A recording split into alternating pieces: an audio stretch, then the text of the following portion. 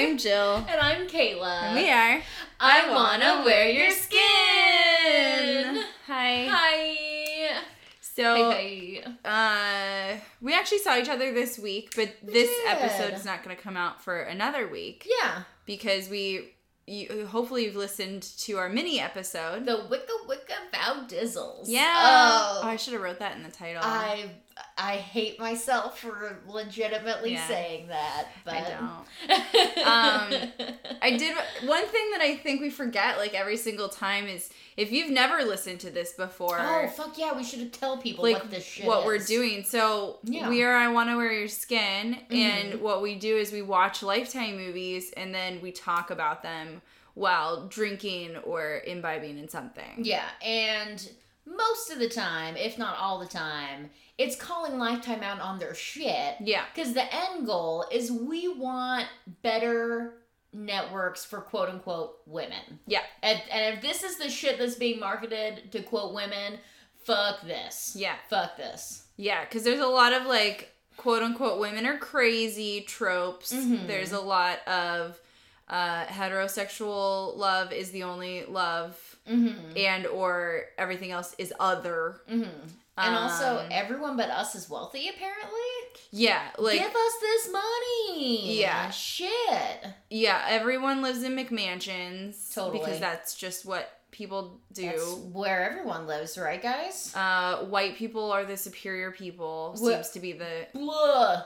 Again, these are all things that we're getting from Lifetime movies. Oh, yeah, and Lifetime isn't fucking subtle about this. No. Lifetime is screaming this from the rooftop. So we're here to say maybe think about it for a minute. Yeah, we're here to counteract the fucking main culture of this shit. Yeah. One drink at a time. You might be thinking, who are we to say anything? And the answer is... No one.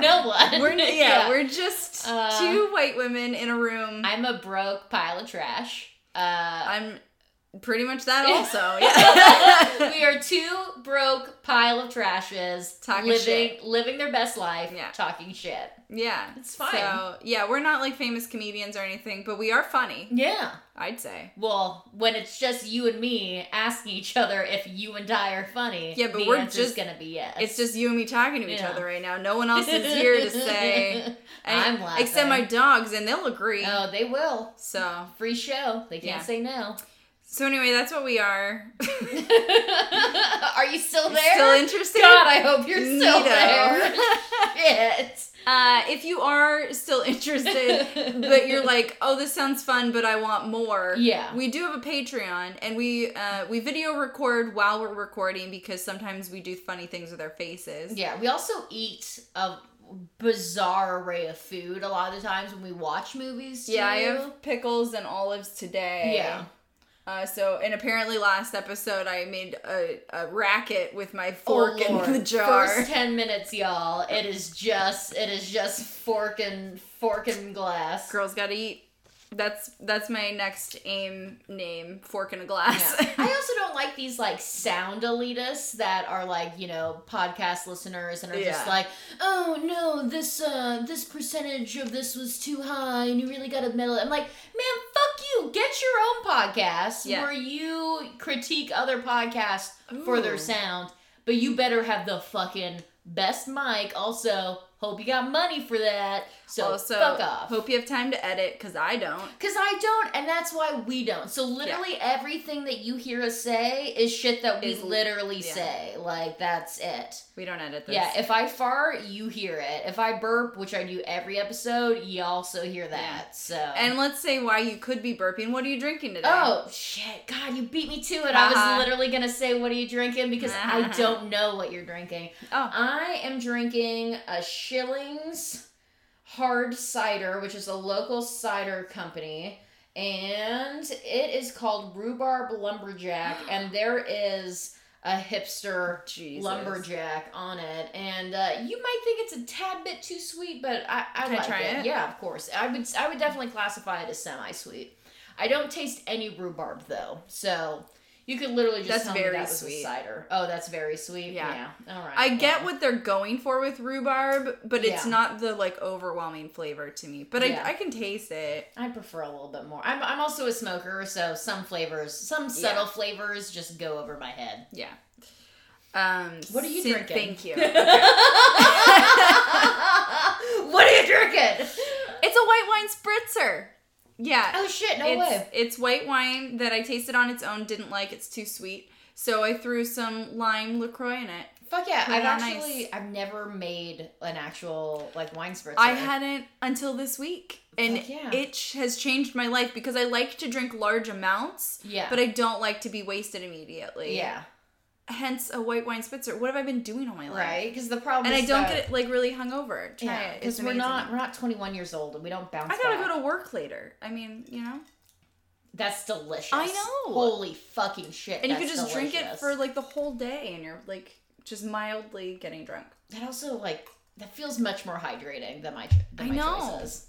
Well, and I put a lot of ice in it and so then it melts into water, so choice. Yeah. Choice. I guess it is water. Anyway, okay. So now that we've said a lot of things about ourselves, if you time over. Again, if it's your first time, I would go back and listen to episode 1, which is a little rough, but we'll give you some context. But we're gonna say that our babe score is 1420, which is 420 plus 1,000. Blazing. Blazing every day. So high. So high. Which I'm actually not this time. This is the first podcast in a while where I was just I'm just gonna stick to my cider. Love it. Yeah. So that's our babe score. We have a Patreon where you can watch the videos, where you can get on our in our Facebook group and watch the movies along with us live. You can get access to extra content, which we're still working on. And the biggest thing that I've been asked about is merch. And if you want to see merch, then throwing us $2 a month would really help us get you some merch. Totally. For real. Real talk. Yeah, $2 a month will really help us out. And then we can get some merch in the works for you. And we really want to do that because that would be fun. But like we said, we're broke piles of trash. So yeah. We need that money. I don't have daddy's money to pay for t-shirts and koozies for my friends. But I really want to get you a koozie. But if your daddy has money, send me his phone number. So the movie that we watched today, that was all that we had to say about things, right? Oh, yeah, I never have shit. I'm boring as fuck. It's called The Mermaid Chair. Based off a book, which they say is a bestseller.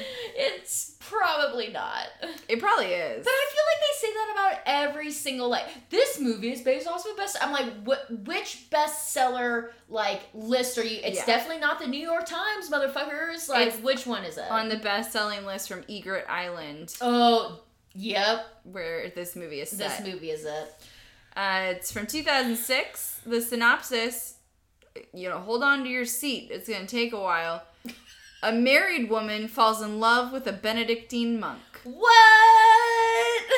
So I'm and let's just say that is what it's about. That's this movie. It's true. I'm so glad that we were able to do the other half of Bad Sisters. So the very first episode that we recorded is about a naughty nun. Yes, it is. And it's great, and it also sets you up for why we talk about half the shit that we do in our podcast. So, if you really don't want to listen to all of our other episodes, I fucking get it. But at least listen to the first one so you know what the fuck we're talking about.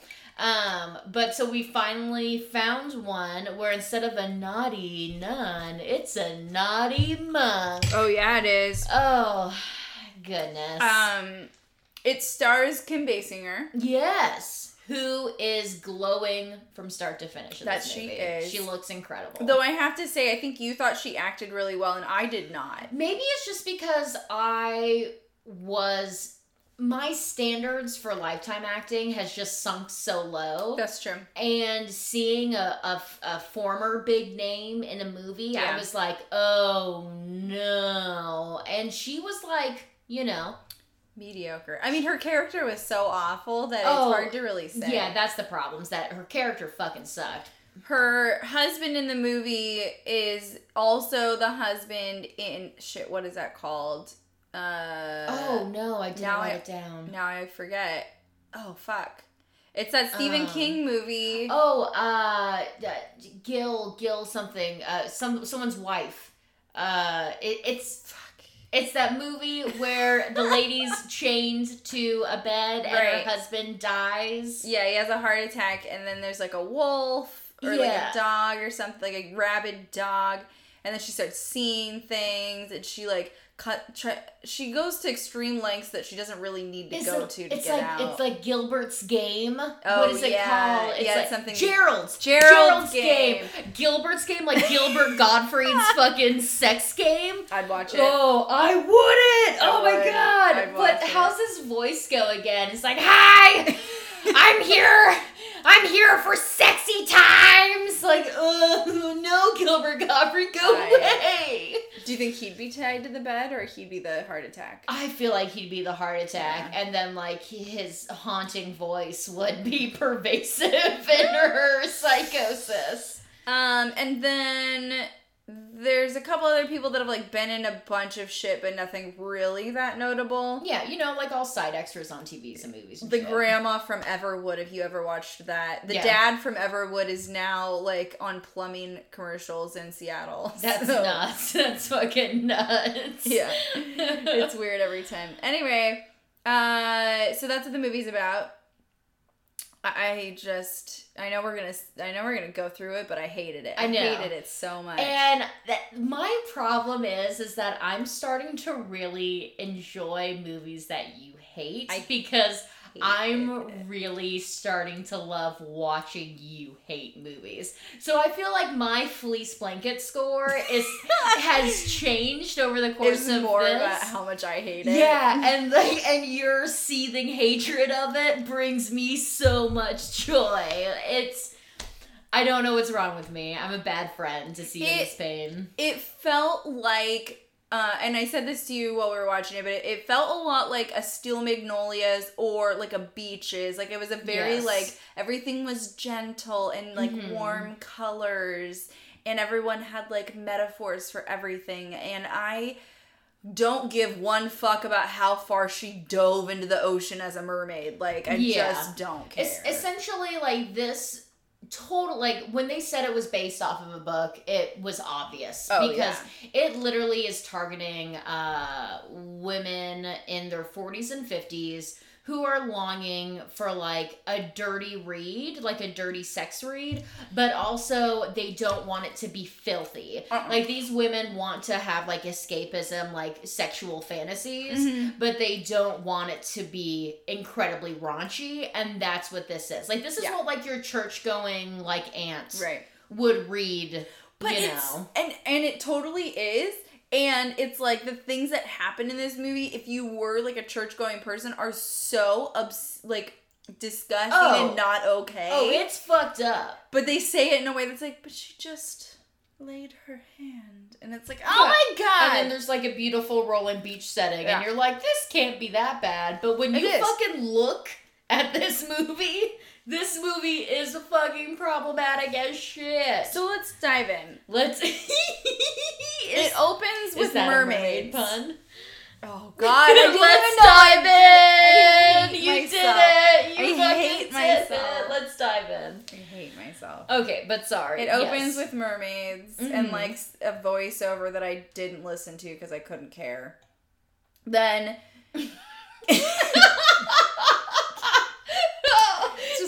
Once again, it's all everything I hate. Me seeing this movie through your eyes for a second time is just fucking because you great. know I hate romance movies. I hate them.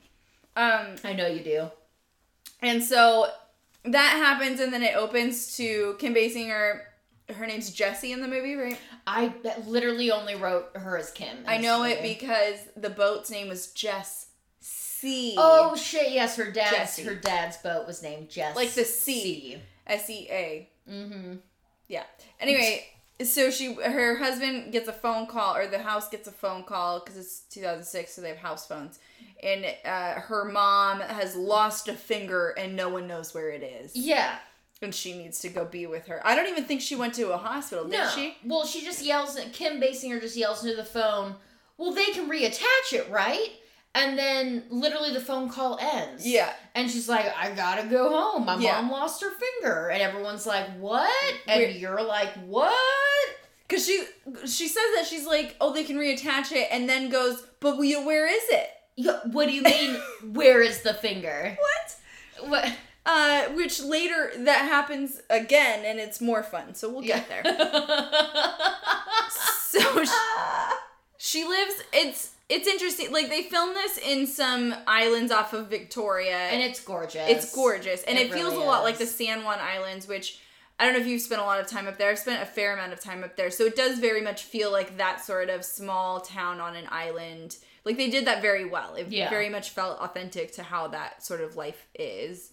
At least what I've been exposed to. So she goes home to the island. She gets off the ferry. We meet a friend who can talk to dogs.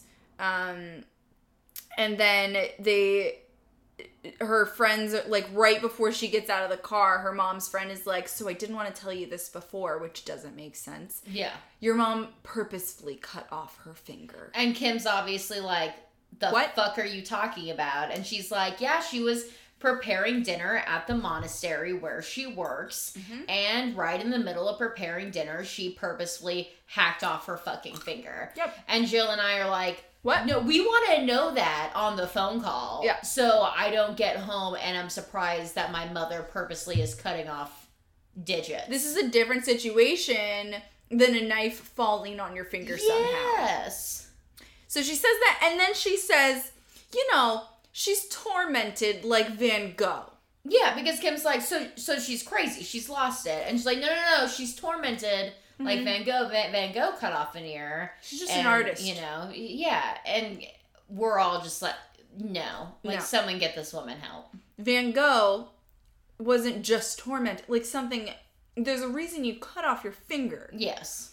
There's an actual human instinct to not do that. Yeah.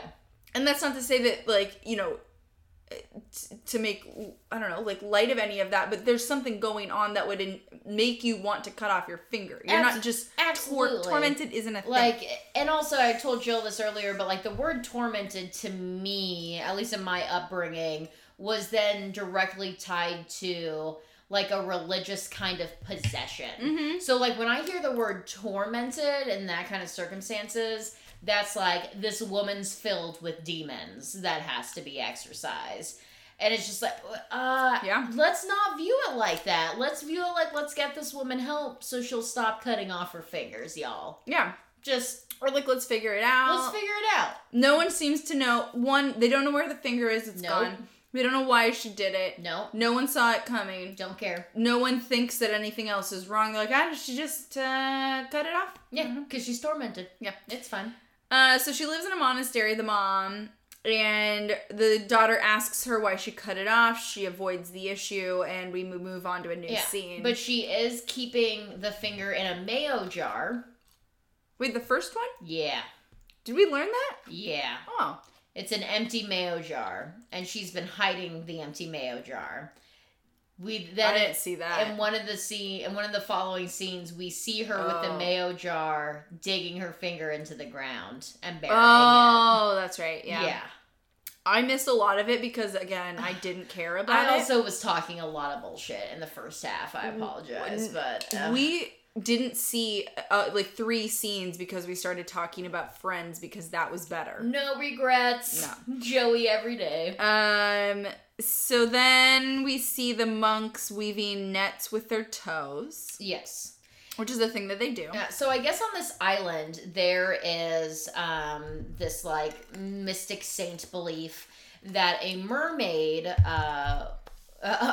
was drawn to a monk, and this mermaid shed her fin. Yeah, for some reason. Mm-hmm. And the monk grabbed it and hid it, and then that mermaid had to live on land, and then through a series of circumstances that was not explained, she was then deemed a saint. And now this monastery on this island is dedicated to her. Yeah. There is a mermaid chair in the monastery that is all mermaids. The name of the movie. There we go. And these monks, like, you know, are dedicated to the environment around this and to telling her story. Mm-hmm.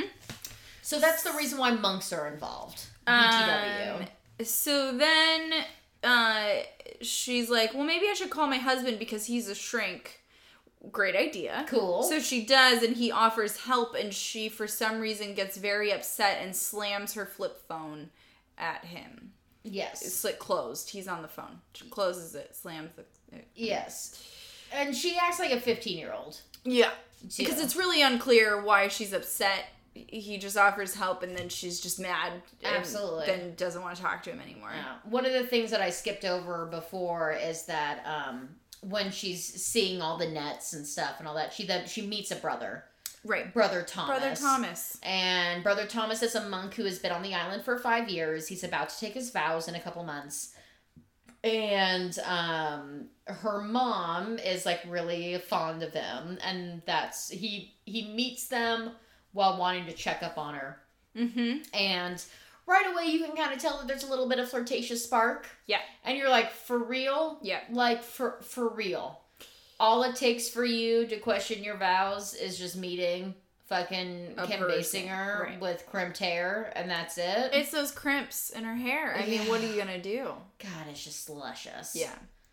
So then she goes to the monks are like singing in the church or the room, and the mermaid chair is in there. Yep. And so the arms of the chair are two mermaids.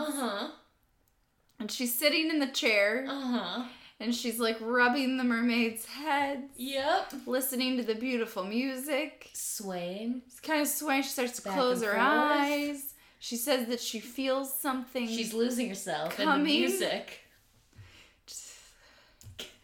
I can't. She has an orgasm in the chair. She fucks this chair. She fucks this mermaid chair, which is in the main section of this Catholic church, while monks are literally 20 feet away from her, chanting and singing their psalms. And then she has to run out. But this movie portrays it in like such a classic, like, staunch aunt way. That's what I'm gonna just keep referring. It's like a sad aunt book where you don't know that she's coming until she literally says like, and then I was coming.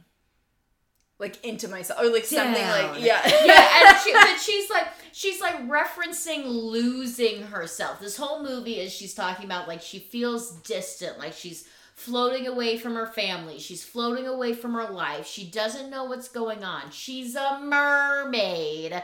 And Jill and I are like, this fucking bullshit escapist, like, white girl fantasy is fucking exhausting. And it shows up a lot, time and time again in these movies. Mm-hmm. And I'm tired of watching it. And I'm tired of it. Yeah, because it's like, there's...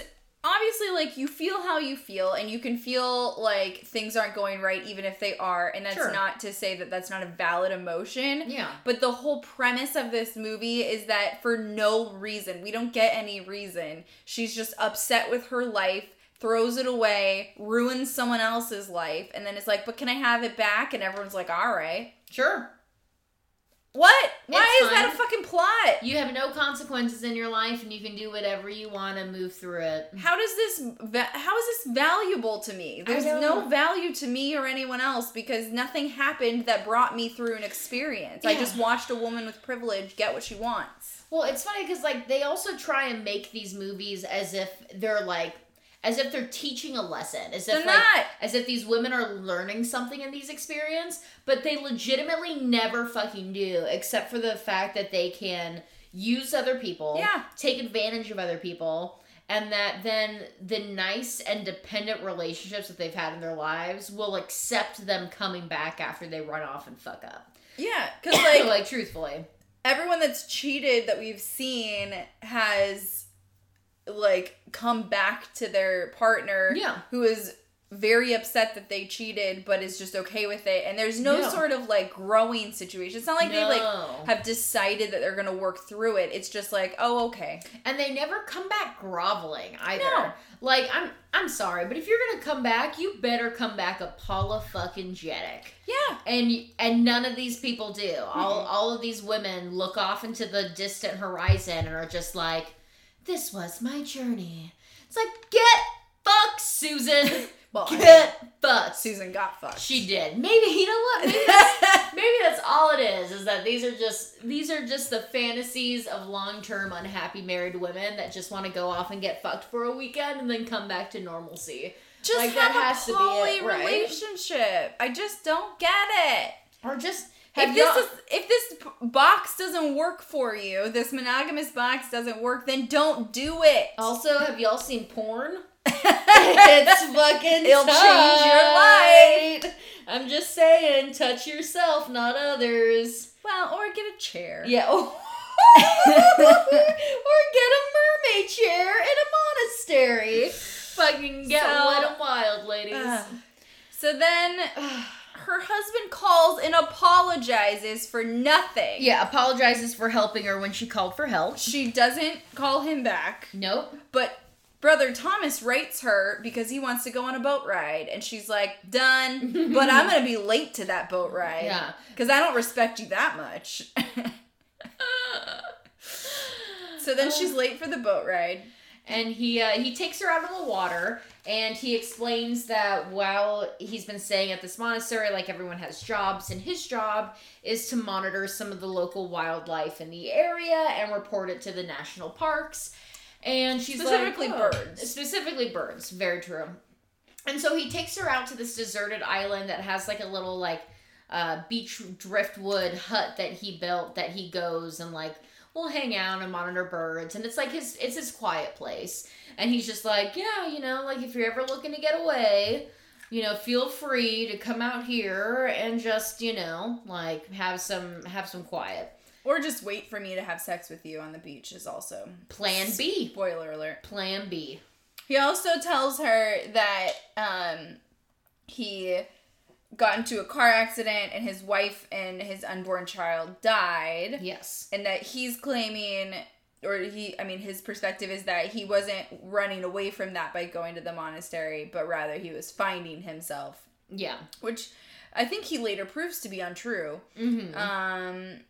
Then she goes and sees her friend who can talk to dogs, and her friend, like, has these mystical qualities about her, and which I find problematic, but I don't quite know the words to say why, because I'm not knowledgeable enough, but it feels like they're using her also as a trope. Yes. And it feels very weird. And the reason why we feel that way is because this friend is special needs. Yeah. And they made that literally Kim Basinger narrated that she was special needs when she came to the island over what was going on in the film.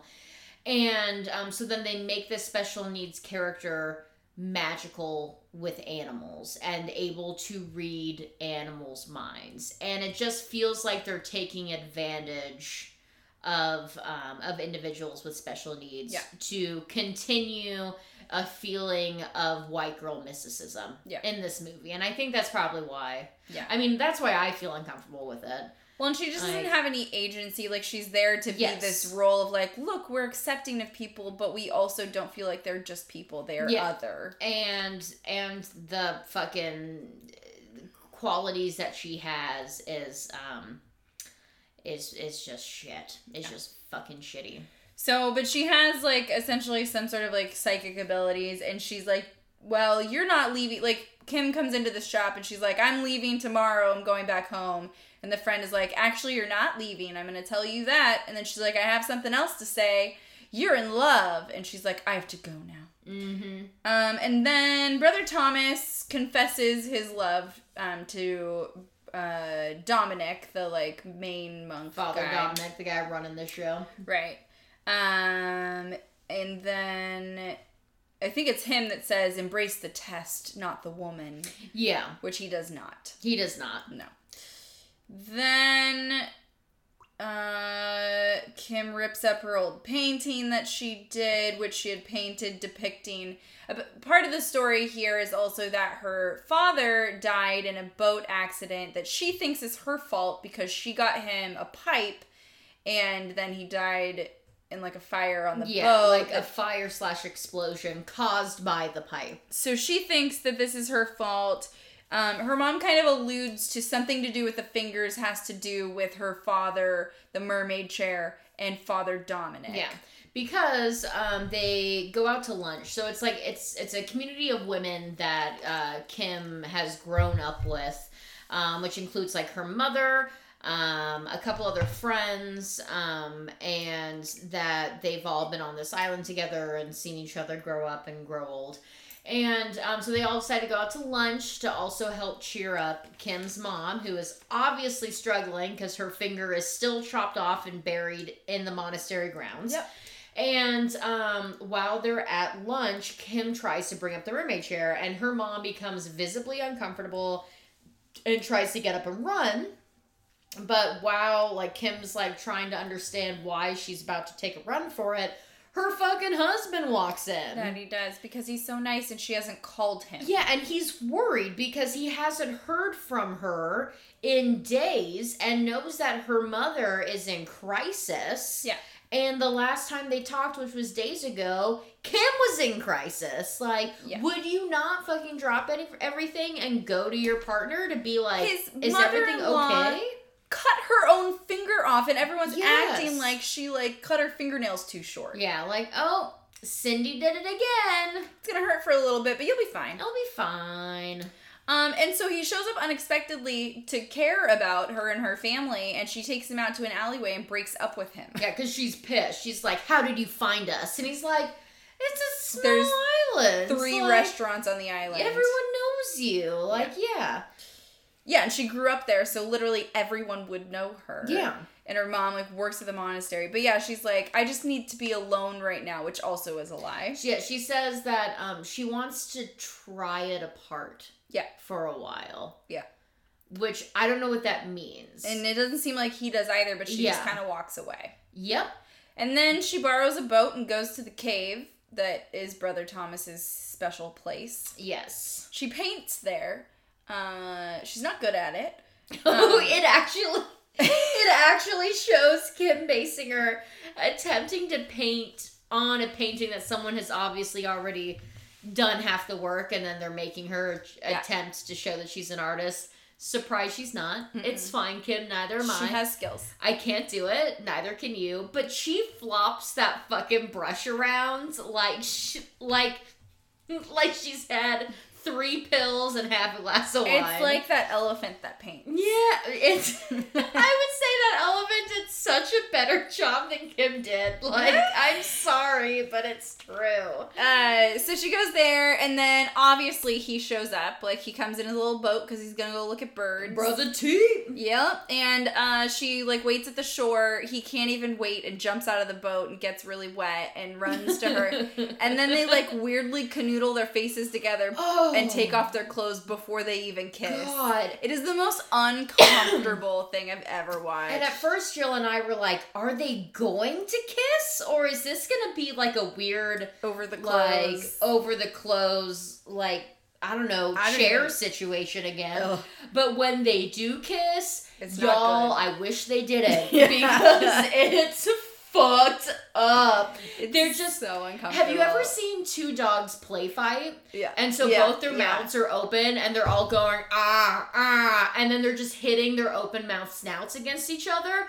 That is legit what happened. It was so uncomfortable. I've never seen a kiss like that. So then they wake up and they're on the beach and they're like under a blanket that somehow appeared. Mm-hmm. And they're like, you know, touching each other and they're like, this is so great.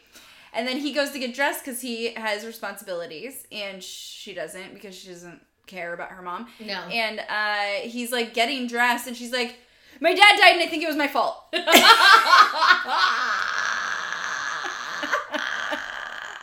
Oh, no. Maybe it was all the sand hole in her B&V fucking with her, and she was like, I gotta get this out. I gotta do this. So weird. Yeah. And she wasn't even looking at him when she said it, and it didn't come out of anywhere. It was just so weird. And he doesn't even say anything. He just, kind of hugs her and then leaves. Because what do you say? What do you say after you porked a girl on the shore, and then she tells you about her dead dad from 40 years ago? Because Kim Basinger is probably 45 in this movie. And I mean, it's obviously, fair to share those things with someone that you're sleeping with or someone that you're, feeling intimate with. Sure. The context of it was very strange. Was inappropriate, I would say. Just like the kiss. Yeah. She literally just yells it my dad died, it's my fault. I bought him a pipe. My mom didn't want him to smoke.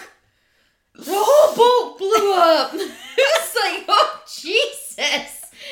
God. It was a lot. So much, Kim. Then she comes back, and the friend, Betty, knows that she has had sex. All the ladies know, and then they all tell their stories of cheating on their husbands. Think they have that sex scent? Guess. Nose scent? You got some sand in your vagina. I can smell it. You smell like old beechwood.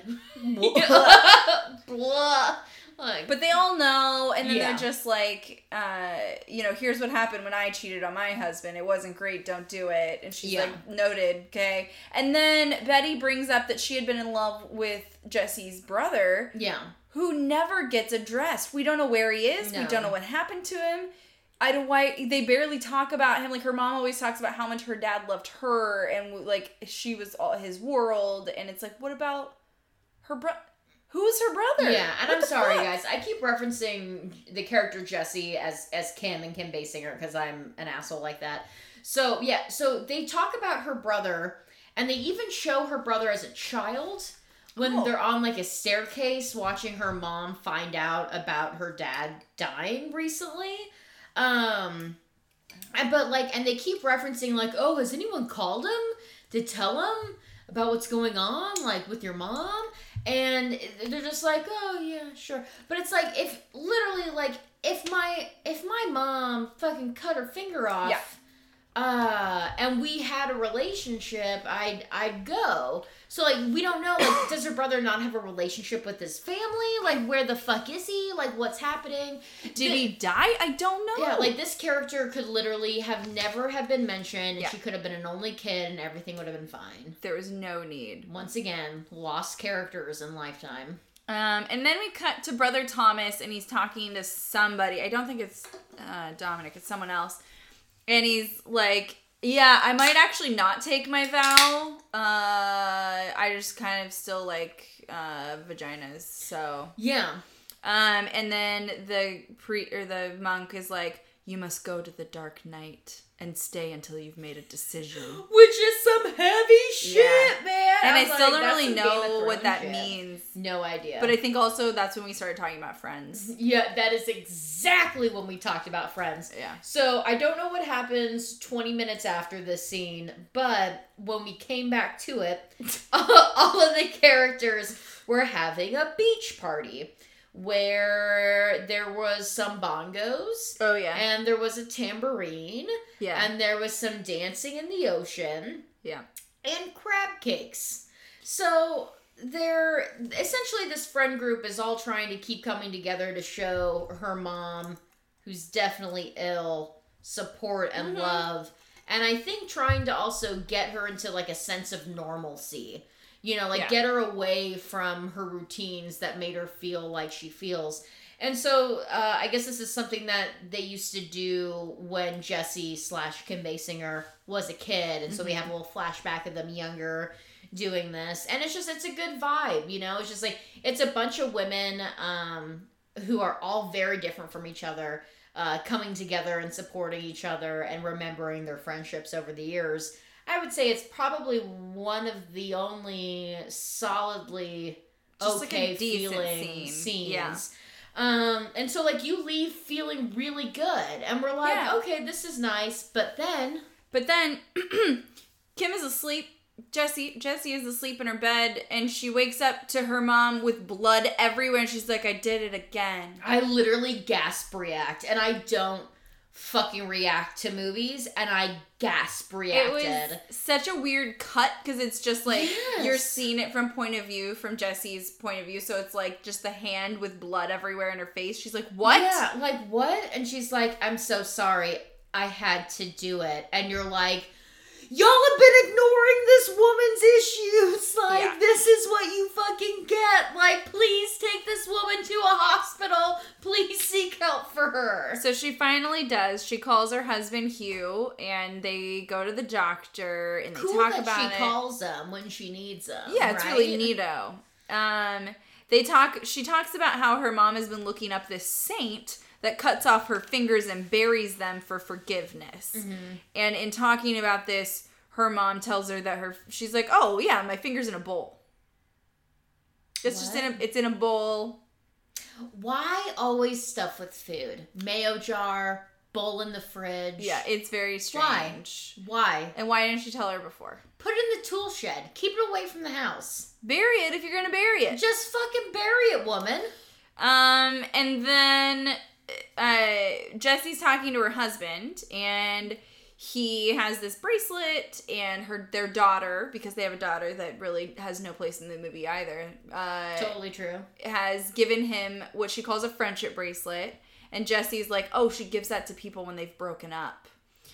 Which is a weird tradition as it is, but either way. Yeah, what? And he's like, yeah, she gave it to me for my birthday, and she's like, oh, your birthday. Because you're a fucking piece of shit. Because she was busy borking on the beach. Borking on the beach, fucking Jessie Kim. That she couldn't remember her husband's birthday. Like, what? You are garbage. Yeah. You're garbage. Her mom has now cut off at least 2 fingers. Because of your negligence. And she couldn't remember her husband's birthday. Like, because she was sexing. What is wrong with you? It's so awful. Who are you as a person? And he's just like, oh, it's okay, it's fine. And they go back to the house. But you can also see that he is not destroyed by it.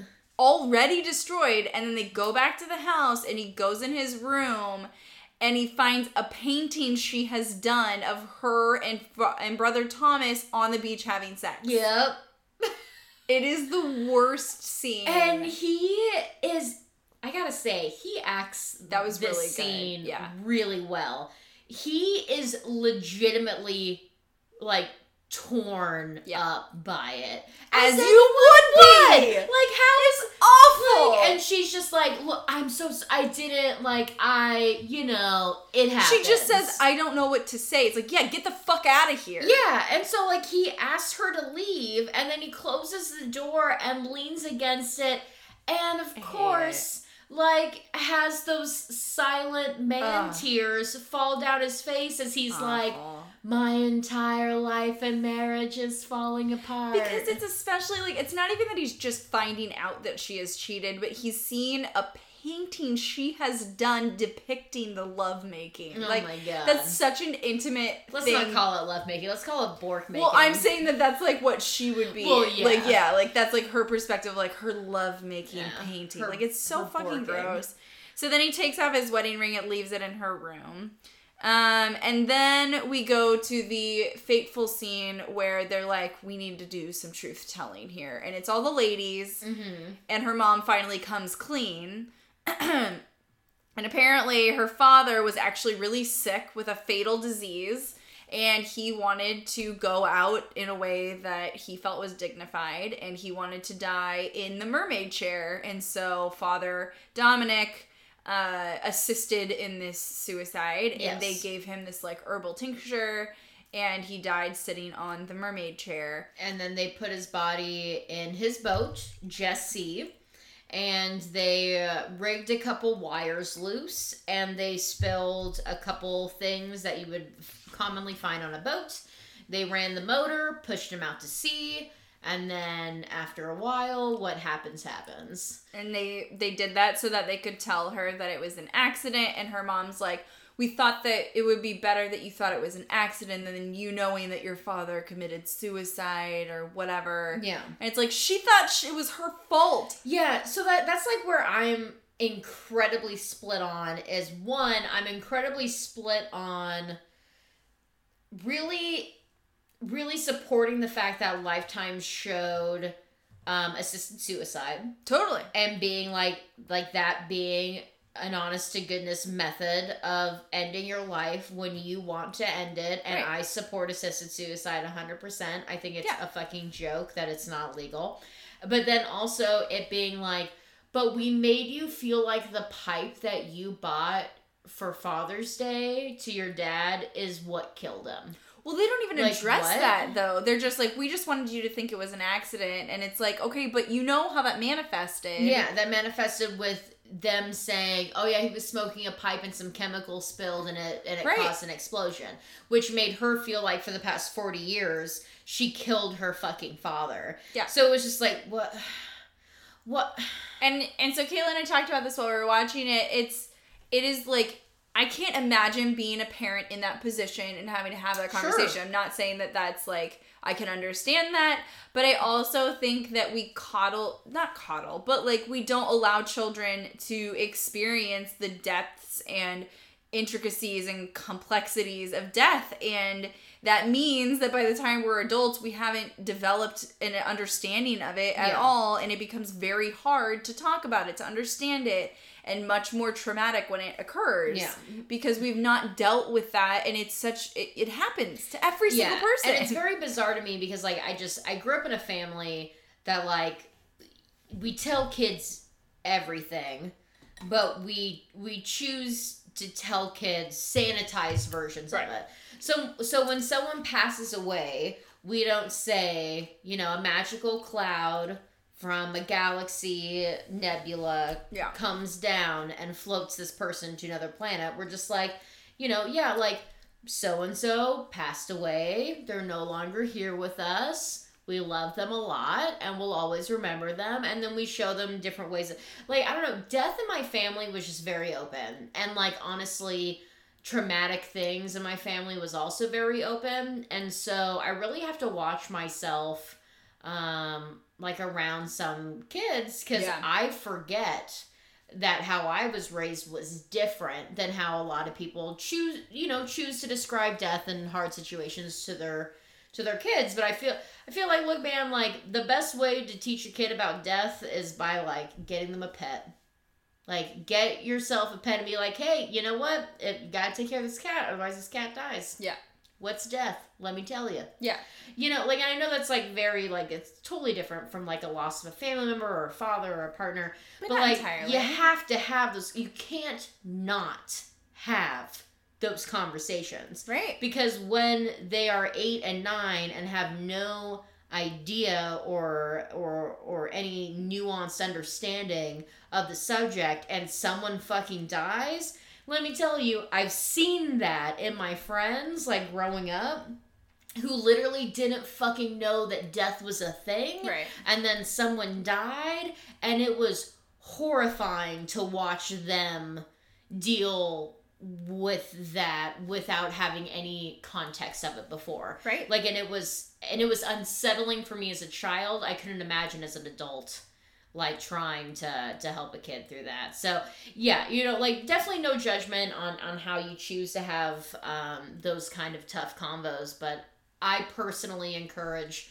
to talk about tough shit, man. Talk about it. And it's like, it's just, it feels like, they did the right thing for him, and that could have been such a great learning experience and like such a beautiful way of honoring her father in knowing that like he chose this, he did this the way he wanted. Like, they were all in support of this decision that he made, and that could have been such a beautiful, like, challenging but beautiful conversation of her like understanding, rather than just being like, I don't know, it just happened.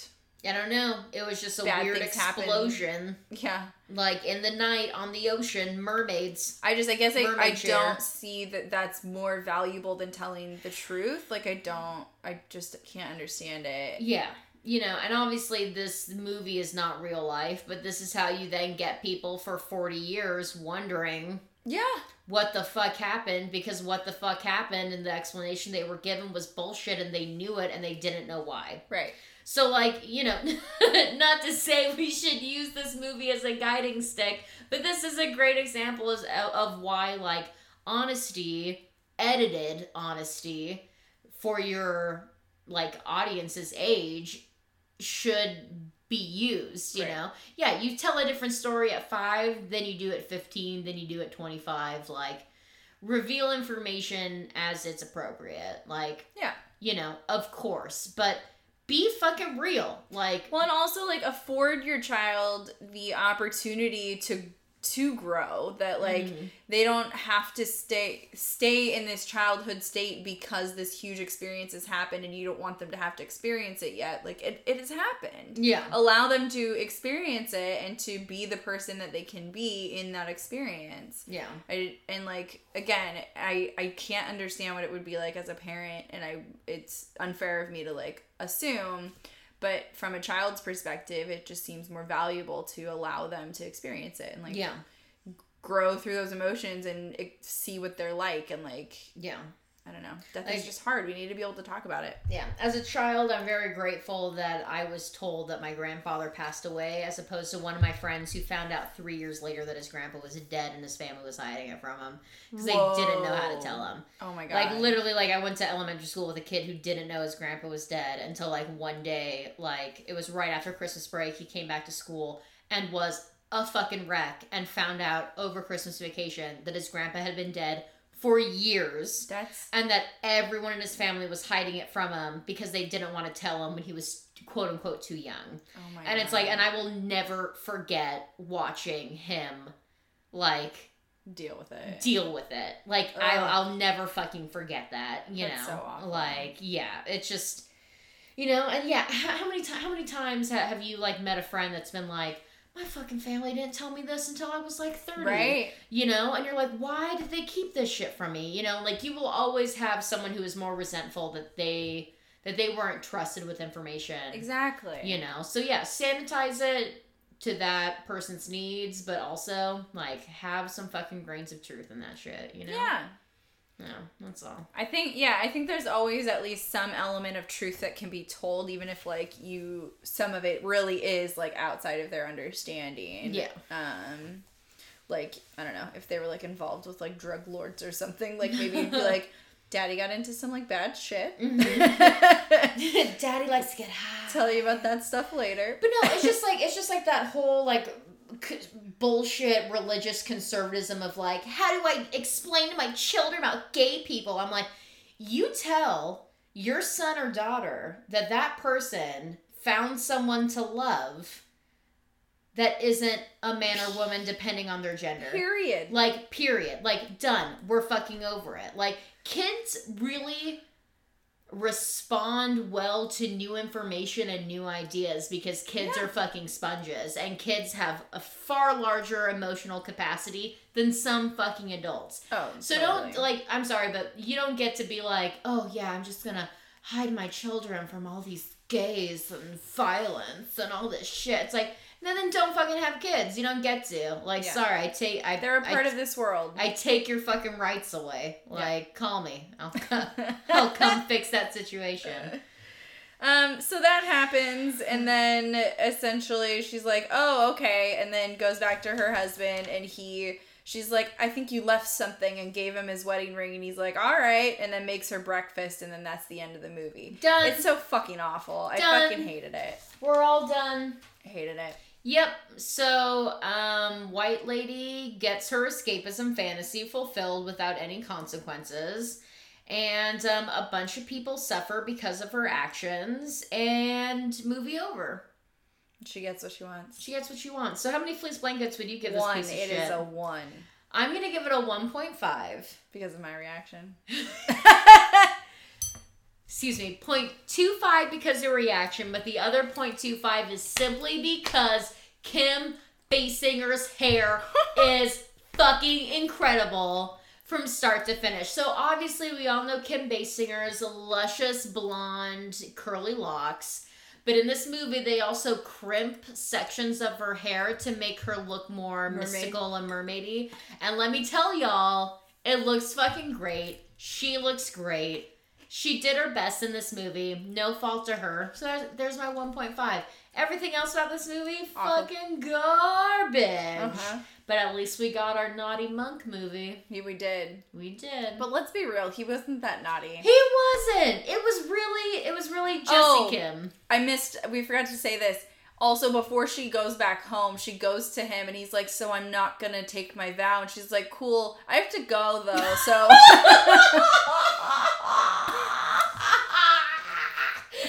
By the way, I'm throwing my entire life away for you, and I'm gonna leave the island. And she goes, I'm also leaving the island. And you know that it's not with him. And then they hug, and it's over. But yeah, that's legitimately it. That's the entire fucking movie. Bad. It's horrible. Do not watch it. Very embarrassing. I'm really sorry to the right. Maybe it's a good book. No, it's not. What's the author's name again? Oh, it's like Sue Monk. Yes! I know. Yes. So obviously beautiful. She was going to write a monk movie because fuck it. You got it. All right. So we've got another one that we're going to watch that we're very excited about. Yes. If you're at our 2 Fleece Blanket Patreon level, then you can watch along with us and we'll let you know when we're going to do that when we schedule it because our lives are wild with work. Yeah. Wet and wild with making our mortgage payments. But yeah, we'll watch another terrible movie and if you have any suggestions, please tell us. For the fucking love of God. Email us. We are at iwannawearyourskin@yahoo.com. But also we're on Facebook and Instagram and you can email us suggestions. We're responsive. We have phones. We do. We're with it. It's cool. We're up with the times. They're not even flip phones. They're not even fucking flip phones, y'all. But yeah, so I'm Jill. And I'm Kayla. And we are I Wanna Wear Your Skin. Bye.